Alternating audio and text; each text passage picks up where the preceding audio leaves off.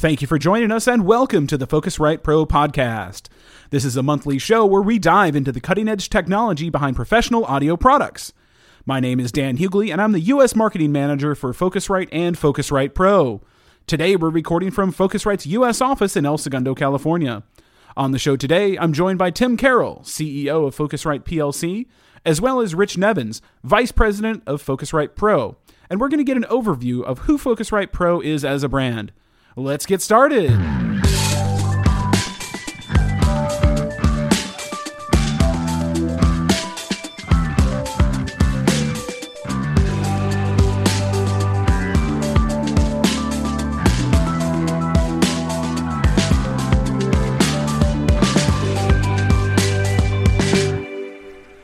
Welcome, guys. Thank you. Thank you. We have Tim Carroll, CEO of Focusrite PLC. We have Rich Nevins, Vice President of Focusrite Pro. And I'm Dan Hughley, U.S. Marketing Manager for Focusrite and Focusrite Pro. Glad you guys could join us here today, guys. Thank you for being on the podcast. Absolutely. Thanks for inviting us. Yeah, no problem. And this is going to be our first episode, so we're really excited about that. We have a lot of great content that's going to be coming in the next couple of months. But first, I just kind of wanted to start out with talking about who Focusrite Pro is. And I think to get that, the first question that I'd like to ask you both, you're both relatively new to Focusrite and to the organization as a whole. And I just wanted to get an idea of why you decided to change your career path and choose to be a part of the Focusrite family. Sure. I'll go first. This is Tim. So first, I've known Phil Duddridge, the chairman of our company and the founder, for a number of years. Back when I started with DigiDesign, it was Pro Tools was really just taking off and becoming the standard people were using. And we were still a pretty small company, and we were kind of presented with a problem, which was we had so much we wanted to do on the software development side. We needed a really great partner to help us flesh out our hardware portfolio. And we kind of searched high and low, and Focusrite name came to the top of the pile, if you will. And so we started a relationship. Focusrite helped DigiDesign with the first inbox, which I think probably, in terms of if you just look at the history of the audio interface world, was probably the first marker in terms of like a product that you would say was just a mass success. And that did really well. And so having Focusrite's hardware chops and their scale and their ability and where the legacy they came from in terms of the mic pre's and the hardware, this made good sense for us. And that project went so well that we ventured on a couple of other ones too. The first Control 24 was a product with Focusrite and a couple other control surfaces. So I got to know Phil and the organization really well, and over that after that period of time, our businesses both kind of went in different directions, but we maintained a relationship and stayed in touch. And so for me, I've always known the company and had a high respect for Phil and the company and where he took it. The opportunity came when the previous CEO announced his retirement, and I heard about this and just gave Phil a ring and just asked him what was going on with that, and he told me and said, asked me if I would be interested in packing my bags and moving to the UK, putting my name in the hat for the job, and I said sure. I think. After meeting the company and just seeing where the company was, it was a really exciting time. Focusrite had established itself as a really great brand in the world of audio interfaces. And on the Novation side, the company was just really coming into its own in terms of really being a strong brand in the electronic music side. And that really appealed to me, coming as a keyboard player and a musician myself. And I really liked where the company was and the just the overall direction that they were going and how much opportunity there was in the market. And the people were amazing. I think that was the thing that really, when I went out to the UK and met everybody, really sealed the deal for me. Is we're talking about a bunch of people who actually work at the company all day, but then go home and actually use the gear. A lot of musicians, a lot of people that are doing music or creative of things with audio, and they come back and they bring that into the livelihood of the direction of the company, the products, and everything. And that to me was the thing I was looking for. So in terms of next steps for my career, I felt like the next thing for me was really running a company. And be able to do it in something that just seemed like there was so much opportunity and so much kind of momentum was great for me. Yeah. Oh, that's great. And you've been with us about 2 years, a little bit more? Yeah, I started in January of 2017. January of 2017. Oh, great. So you've been through 2 NAMs with us then. I remember you gave a great speech, and I remember feeling very positive when you got up and talked at NAM, and you weren't the typical CEO in your shirt and tie, and I believe you pointed that out, that you're never going to be that guy. Yeah. And I was like, all right, this guy, I'm gonna have fun listening and working with this guy. So great. We're all really happy you're on board, and Rich, you have a very rich background in pro audio as well. What drew you to Focusrite Pro? Well, initially, I'd worked with Tim for many years over at Digi and Avid, and after Tim made the move over there, the new Focusrite Pro audio over IP interfaces, the red stuff, the RedNet, the ISA, that was really starting to take off in the market, and but for professional customers, it's a little bit of a different sales approach there.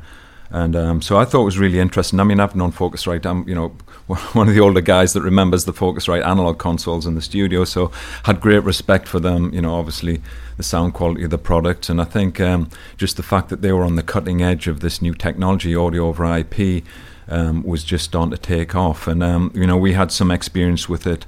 Just through some of the interfaces that Avid offered, but it seemed like Focusrite was doing it on a much larger scale, so it was really attractive to me. And Tim and I talked, and it seemed like a good idea to put a little bit more focus onto the pro side of the business, and that's kind of where I'd lived for the last part of my career, most of my career. That's great. So Tim, this is probably a question more for you than for Rich, but what differentiates Focusrite Pro from the rest of the Focusrite portfolio? Yeah, so a little background there. So when I came on board, there was no separate Pro brand. We had the portfolio of products, but it was primarily being driven through our retail sales team, which are excellent. I consider them best in class. But there was a fundamental issue, if you will, and it was the fact that what I saw was that our go-to-market strategy, the places that we were selling the products, was not really aligned with the verticals that we were going after. We were looking at really going into post-production, broadcast, on-air, and live sound, and we were having some success there, but it felt like we, in many markets, we didn't have the right partners, and we needed a sales team that was very much more focused on more of a direct customer interaction. That you have in those type of markets versus a retail market where many times you're several steps removed from the end user, which is fine for that type of business. So that was the first thing was solving that problem. When you come in as a CEO of a new company, you look for easy wins and the longer term problems. And to me, one of the easy wins was carving that business off. And looking for a good leader to take it over that really knew that market well, and that's why Rich says that we had many discussions. Well, most of them were me trying to convince him to come on board, but it was definitely the right move, and and he's done a great job of bringing a team together that's focused on that. So to your question, what differentiates us? First, we have a team that wakes up every morning and just thinks about that part of the business, the audio over IP solutions. That's a big part of it. So a sales team that's focused on that business. The second piece is that when you look at our portfolio, I believe that when you just look at the breadth of it, no one has a portfolio that pretty much addresses the totality of what an end user may need. And as we continue to develop the portfolio, it's not just a matter of making sure we have all the hardware boxes that you need to tick the box. It's also about all the things that actually glue them together. Right. So when you look at over the past couple of years, we haven't introduced a lot of new hardware products, and primarily we honestly because there's not many more things that we could bring to market in terms of a solution on there. What we're doing is we're trying to actually bring in all the filler products. Some are hardware and some are software that actually tie the whole thing together. And that's one thing that we actually see as a big differentiator is there's point products from competitors that do the same thing we do. But what we don't see is anybody taking the approach that we have or tying the whole thing together with the individual pieces that actually solve a small piece of the solution, but actually fit into the entire workflow. And the software that we do, I'm really proud of what the team has done around with the Focusrite Pro control software. That really ties in a very unique and easy way for people to get their facility up and running. Yeah, I think the new control software is quite a game changer. Everybody seems to have a very positive response to the latest software that was released. So that's awesome. And yeah, I think that the Focusrite Pro client is a little bit different than, say, a Focusrite or a Novation. It seems to be more of a business-to-business kind of transaction that takes a little bit more time and a little bit more education, in my opinion. I don't know if you'd agree with that or not. I would. And one thing, if you go on, since we're a public company, you can go in and you can see the reports that we provide to our stockholders and investors or anybody that's interested in the company. And one of the pages on there is we talk about our customer personas, and we have a very wide breadth of those, if you will. Everything from the absolute beginner, somebody who's downloading one of our Amplify apps and may use it for 10 seconds and never open it again. Sure. But they're, of those 10.5 million people, some of them, that's the spark that gets them into music. So everything from that, I've never done this before, all the way to the professional facility. And on that part of the business, you really have to have a different mindset. Not that music creation and enjoying this is not a serious thing for anybody at whatever level, but for a professional, this is somebody who wakes up every morning and probably makes their living or depends on making their living on our hardware. And we take that very seriously. It's a bit of a different language, too, when you're talking audio over IP versus, say, like a Scarlett USB interface. You're talking different languages to each of those different customer groups. Exactly, yeah. So it's important. We know that a lot of the facilities and people that are deciding on this is an investment that they're making probably for the next, 8 to 10 years. Sure. That's what they're depending on this software, not only to solve the problem that they exist now, but, every month there's a new format or there's a new thing being thrown at these guys in terms of how they have to deliver content, how fast they have to actually be able to do a production. They want to make sure that whatever they buy today is not only going to fit that bill now, but into the future. And so that's something that we try to make sure carries through when they look at the portfolio and how we progress it and what we do with the software and things like that. With all of that being said, who is the Focusrite? Excuse me. With all of that being said, who is the specific Focusrite Pro client? Well, yeah, I think you've got a lot of different market segments that Focusrite Pro serves, and each of them have got separate workflows. We have, the education side of the business where, again, a lot of it is about space utilization and being able to move audio anywhere. If we look at, just how media is being consumed everywhere, whether it's your audio or, movies, TV, it's going over a network and people are getting comfortable with that. Professional audio was a natural step for that to move into that same type of topology. So, in addition to, it's great that you can network a bunch of boxes and I can send audio from point A to point B. But a lot of it is just about space utilization too, because it then opens up a lot of possibilities in terms of, if you're a facility that's got a lot of capture spaces and a lot of mixing and editing spaces, just being able to QC mixes, being able to utilize a voiceover room from a different control room. So when you look at education, you look at post-production, at broadcast, for these type of customers, the very fact that you're moving audio over a network and the boxes can exist across a network, it's a different type of customer, and they need that kind of support where this is what every one of them is different. Yeah.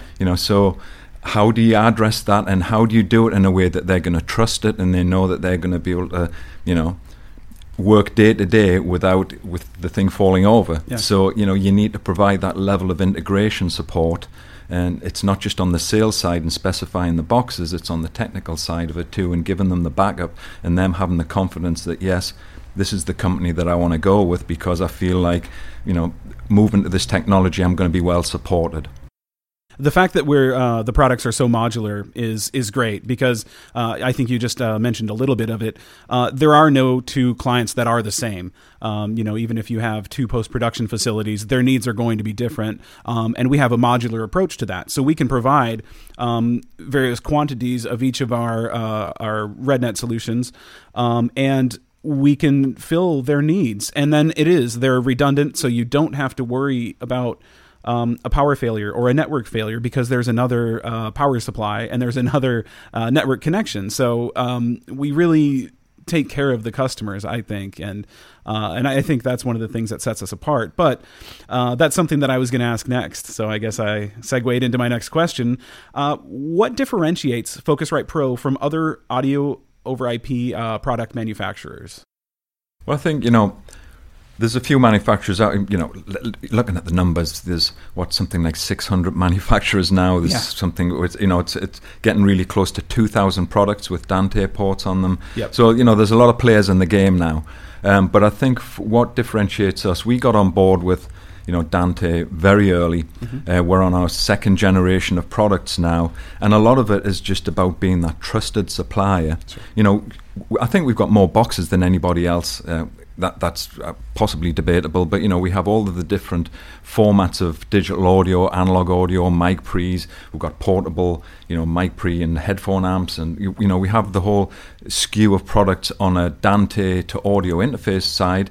We've also got digital audio interfaces that will hook up to a computer from our Red series. Mm-hmm. But I think the thing that really differentiates us mostly is just that we are trusted. When you've got that important job that's going out over to tens of millions of people, whether it's the Times Square show Mm-hmm. in New York City, whether it's the halftime show at the Super Bowl, they turn to RedNet because they know that it's not going to fall over, it's trusted, and it's going to get the job done for them.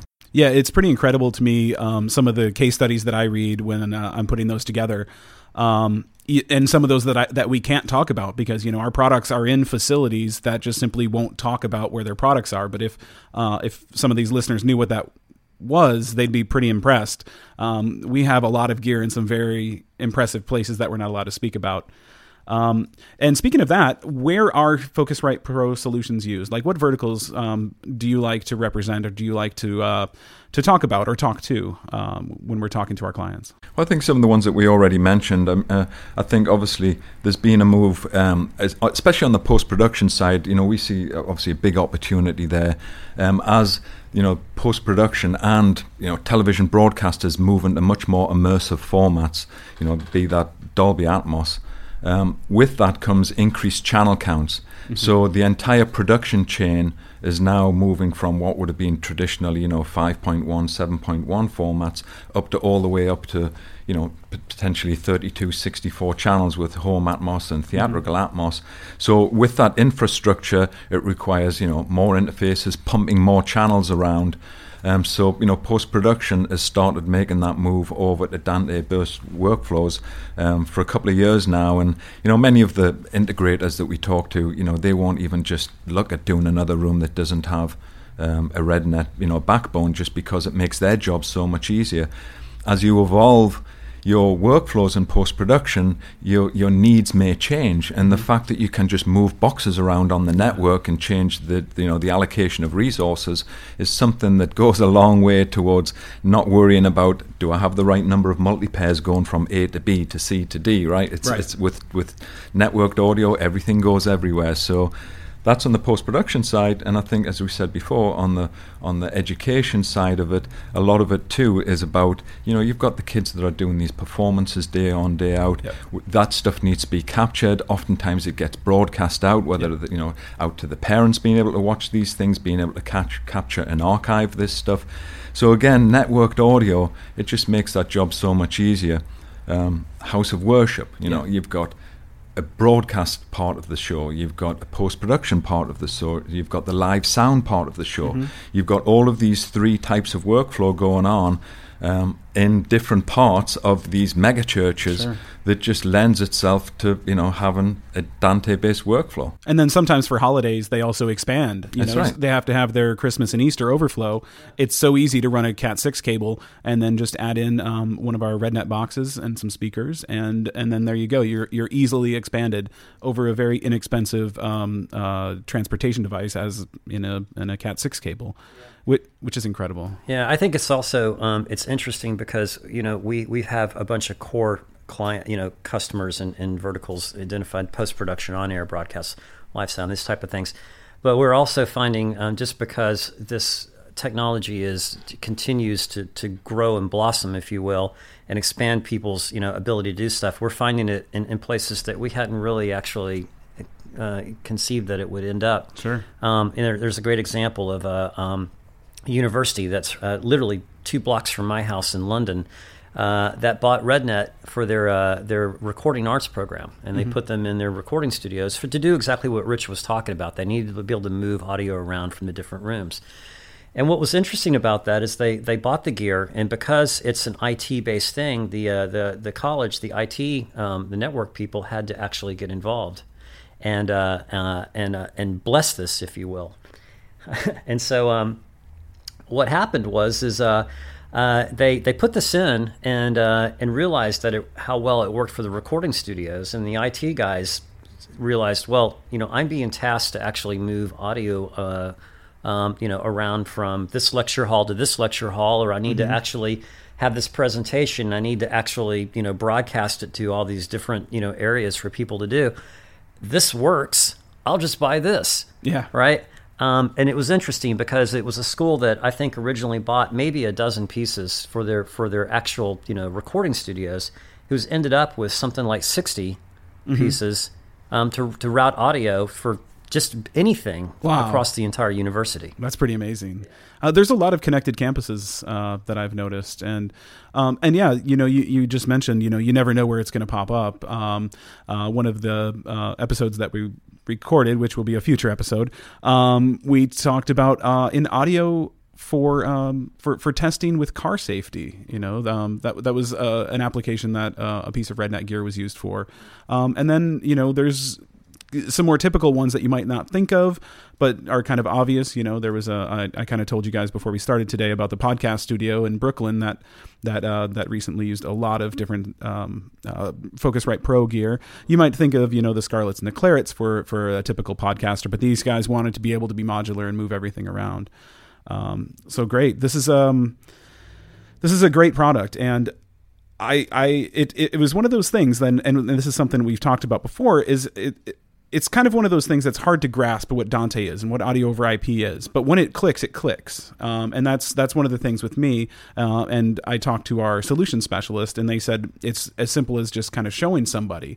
It's just as simple as it converts in the box and sends the digital signal rather than sending the analog signal to a converter, which is pretty cool, but it's kind of hard to wrap your head around that when you're used to wall boxes and snakes and cables and all that's that. true. And I think that's one of the reasons that we've Ted and on the marketing side is devoted a lot of time to case studies, because there's here's the technical what this can do. Yeah. What does that really mean in the real world? Right. So to actually be able to publish some real success stories from all these different companies that do post, or individual professionals that are taking gear back and forth, to on air, to some of the big TV shows and things we've done, to have the case studies to actually talk to what the problem was these people had, how we addressed it, how it solved it, and then actually kind of see very tangible benefits of how this ended up working out for them is I think that actually helps people a lot. And so I would encourage you, if you're really trying to grasp or understand how this will help me, go to our webpage and take a look at those, because it's just chock full of different types of workflows and environments with people using it. There's some great video content as well. And yeah, Ted's done a great job of getting those onto the website, gathering more stories, and And that's the thing, you know, you can read about, this is what it can do for you, but a lot of clients want to read what it actually did for someone else that's in a similar situation. You know, if it's a house of worship or if it's an education facility or if it's in post-production, they want to be able to read and just make sure that that the solution, or they find out, they educate themselves through those case studies. Well, especially, I think the needs are just changing across all of these different, market segments. And, the fact that we have boxes now, you typically, when you think of RedNet, you think about the rack mount interfaces. But for those type of applications, the ones that are interesting to us, where it's like, oh, what a cool use of the technology. We have this little X2P box, right, which is, it's a little 2-input, 2-output with a headphone amp in it. But it's powered over Ethernet. So the fact that you can plug this in anywhere on your network and be able to deploy and capture audio, we're finding we've got customers that are ordering tens of these things, right? Because it's a no-brainer. Yeah. And even for broadcasters, I think especially now that with SMPTE 2110-30, AES67 is the audio part of that, and of course Dante is AES67 compliant. So the fact that you can now use these boxes and plug them in and use them for any type of broadcast on a application, where instead of having your traditional interfaces that would go with a digital console, you can essentially just drop these, plug them into the network, and they're compatible with any AES67 device that may be on the other end. Yeah, those X2Ps are really cool boxes, and when people find out about those, they're very excited. Yeah, it's like the Swiss Army knife of networked audio. It really is. It really does everything, which is great. Cool. Just one more quick question for you guys. What is the future of audio, whether it's pro audio, MI, what does that look like with the advancement of audio over IP? Without revealing too much of the product roadmap. Well, I think for us, we've got sort of the core boxes, which is your different flavors of audio interface onto a network, and I think what the things that I think make that more enjoyable for the users to get their day-to-day jobs done are those type of things that maybe give them more tactile control, give them maybe more visual feedback, that sort of, it's not just an audio interface that gets onto the network, it adds those other things that maybe would wrap around a DAW or a console, or, that actually add further richness and allows them just a little bit more of an ergonomic interface to help get the job done. So, we'll keep adding things to the, to our RedNet line, which give you that richness and, make it a little, I guess, in terms of user feedback and just tactile control, get your job done faster, more efficiently, and make more money doing it. Great, guys. I appreciate your time today. Is there anything else you'd like to say before we wrap up? Go RedNet. Yeah, exactly. Go RedNet. And with that, I think that's a good place to end. So Tim and Rich, I appreciate your time today, and thanks for coming on the podcast. Awesome. Thank you. Great. Thanks so much. Bye-bye. Thank you for joining us for this episode of the Focusrite Pro podcast. This podcast is produced by me, Dan Hughley, with music by Simon Polton. For more information on Focusrite Pro, please visit our website at www.pro.focusrite.com.